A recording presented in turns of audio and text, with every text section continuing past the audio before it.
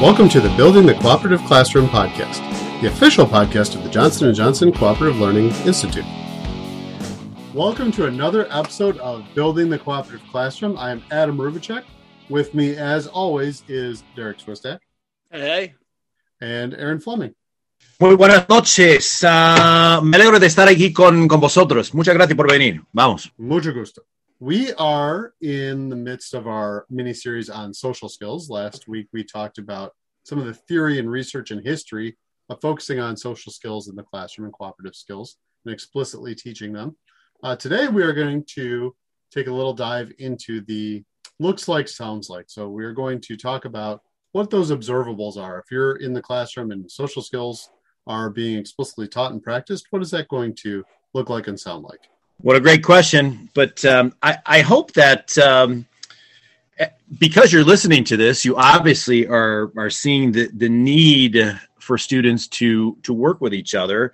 Therefore, you do know, or you're on the cusp of knowing that teaching these social skills, these cooperative skills, they are just as important as teaching our academic skills. And in order for us to teach them effectively, we need to really tell students what they are, how to do it, how to interact better with each other, how to ask each other better questions, how to disagree without getting mad at each other, right? So if we start with our looks like, what do social skills look like?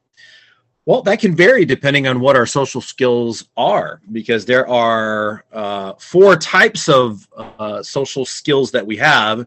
And these are our favorite what, Derek and Adam? They're our favorite what words? I believe they are F words. They are F words. They are my favorite F words, but they are forming skills.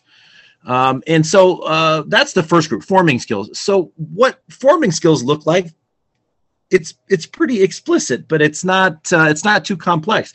We're talking about, can your groups move? Can your students move from one group to the other without making too much noise? Or can they take turns? Can they look at each other and say names every time they talk to each other? Can they use names? So, what does that look like? It looks like students getting up and walking to another group in a timely manner. It looks like smiles and nods. It looks like maybe a hand gesture or some sort of gesture to encourage someone else to speak. But then as we get into our other types of skills, we're talking about functioning skills, formulating skills, and fermenting skills.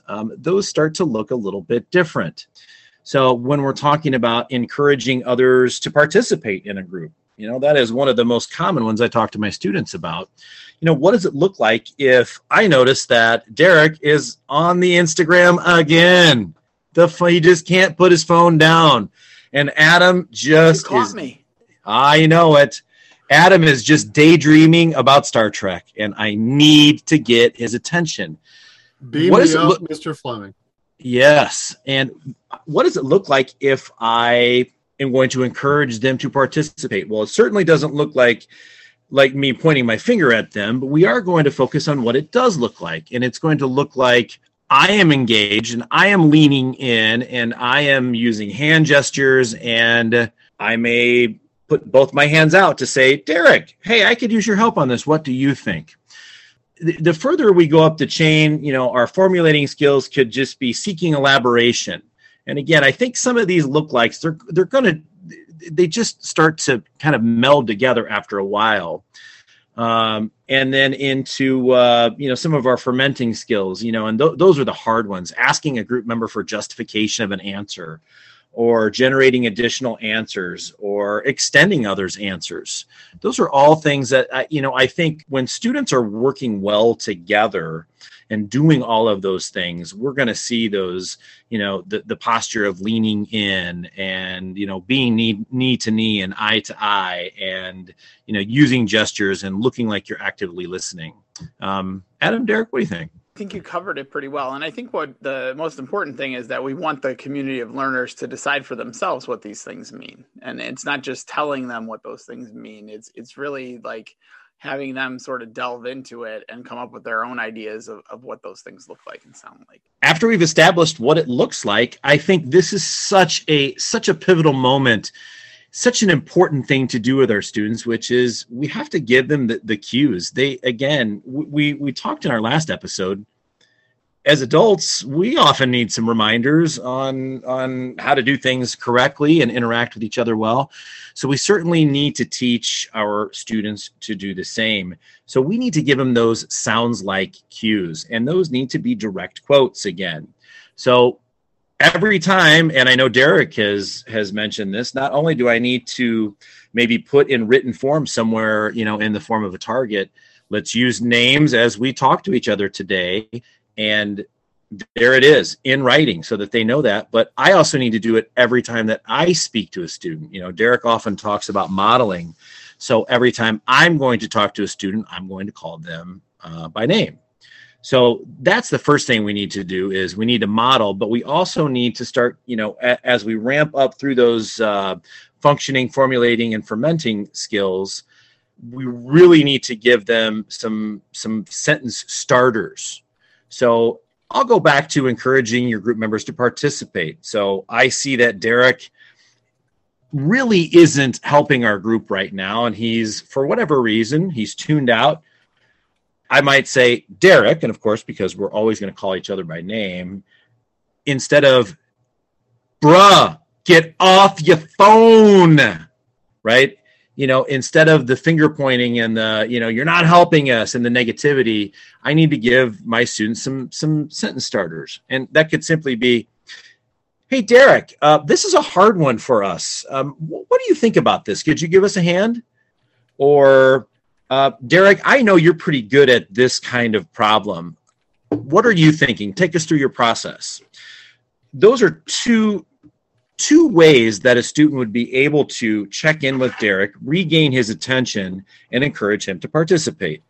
So, and again, we stay in the positive. We don't want to say, well, this is what it doesn't sound like. So we do want to give them, just on a poster, different ways to be able to say, if I need to ask for justification in a response, it's not an attacking type question. It's, hey, I'm having a hard time understanding what you said, Adam. Could you tell me a little bit more about why you think that? Or could you maybe cite a source and tell me, where you came up with that? Instead of, that's totally wrong. You're so bogus, Adam. I mean, geez. And I think the key there is that we're providing not only guidance in what students should be looking for and how they should, and what they should be interacting about, but how they should be interacting. And so we're addressing the same situation. Maybe it is, as we go back to previous episodes, some social loafing or some undesirable behaviors, and we're giving students the ability to communicate with each other in a way that honors the dignity of your teammates and make sure that we have that relationship at the forefront of our test, so that even though I'm dissatisfied with what you're doing, even though it's not helping us as a group, I know that we're going to have to work together for a long time. And so how can I say this in a way that's going to make you want to be part of the group and not turn you off? Well, and just imagine that, if that's how you establish your culture and your community of learners, where you have all of your students have that respect for each other and that just common courtesy and care to be able to handle a situation where, Adam mentioned that social loafing. So there's Derek again. He's on his phone. It is really problematic, folks. He's on it right now. No, I'm just kidding. That Derek guy, I'm telling you right now, he's got some serious troubles. But for students to be able to do it in the right way, get their point across, but yet still maintain a level of decorum and respect, it's important. And we need to continue to model that and teach our students how to say those things. I know we'll probably talk about it a little bit more coming up, but we also need to give our students feedback on these things. So we need to tell them how they're doing. When we see these things, we need to praise, and overpraise. Absolutely. And I think the key there is to not, I mean, this is one of those things that we learned, I think, from David pretty early on is just focusing in on the positive and kind of not worrying about the negative pieces, not trying to stifle children or adults or whoever it might be, but really like looking at trying to praise the positive things of everyone, not just a specific student in class, not just always going to a kid and trying to make them the example, but making everyone an example through their positive contributions. And I think that leaves us in a good spot to pause, because next week we are going to talk about how we implement these things in the classroom. So we've got those observables, and now what does a lesson look like that focuses on explicitly teaching and assessing social skills? So until next week, let's cooperate.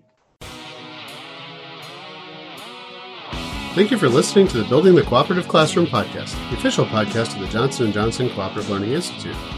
Please check out the show notes for all relevant links, including a link to our Twitter account and the Cooperative Learning Institute webpage.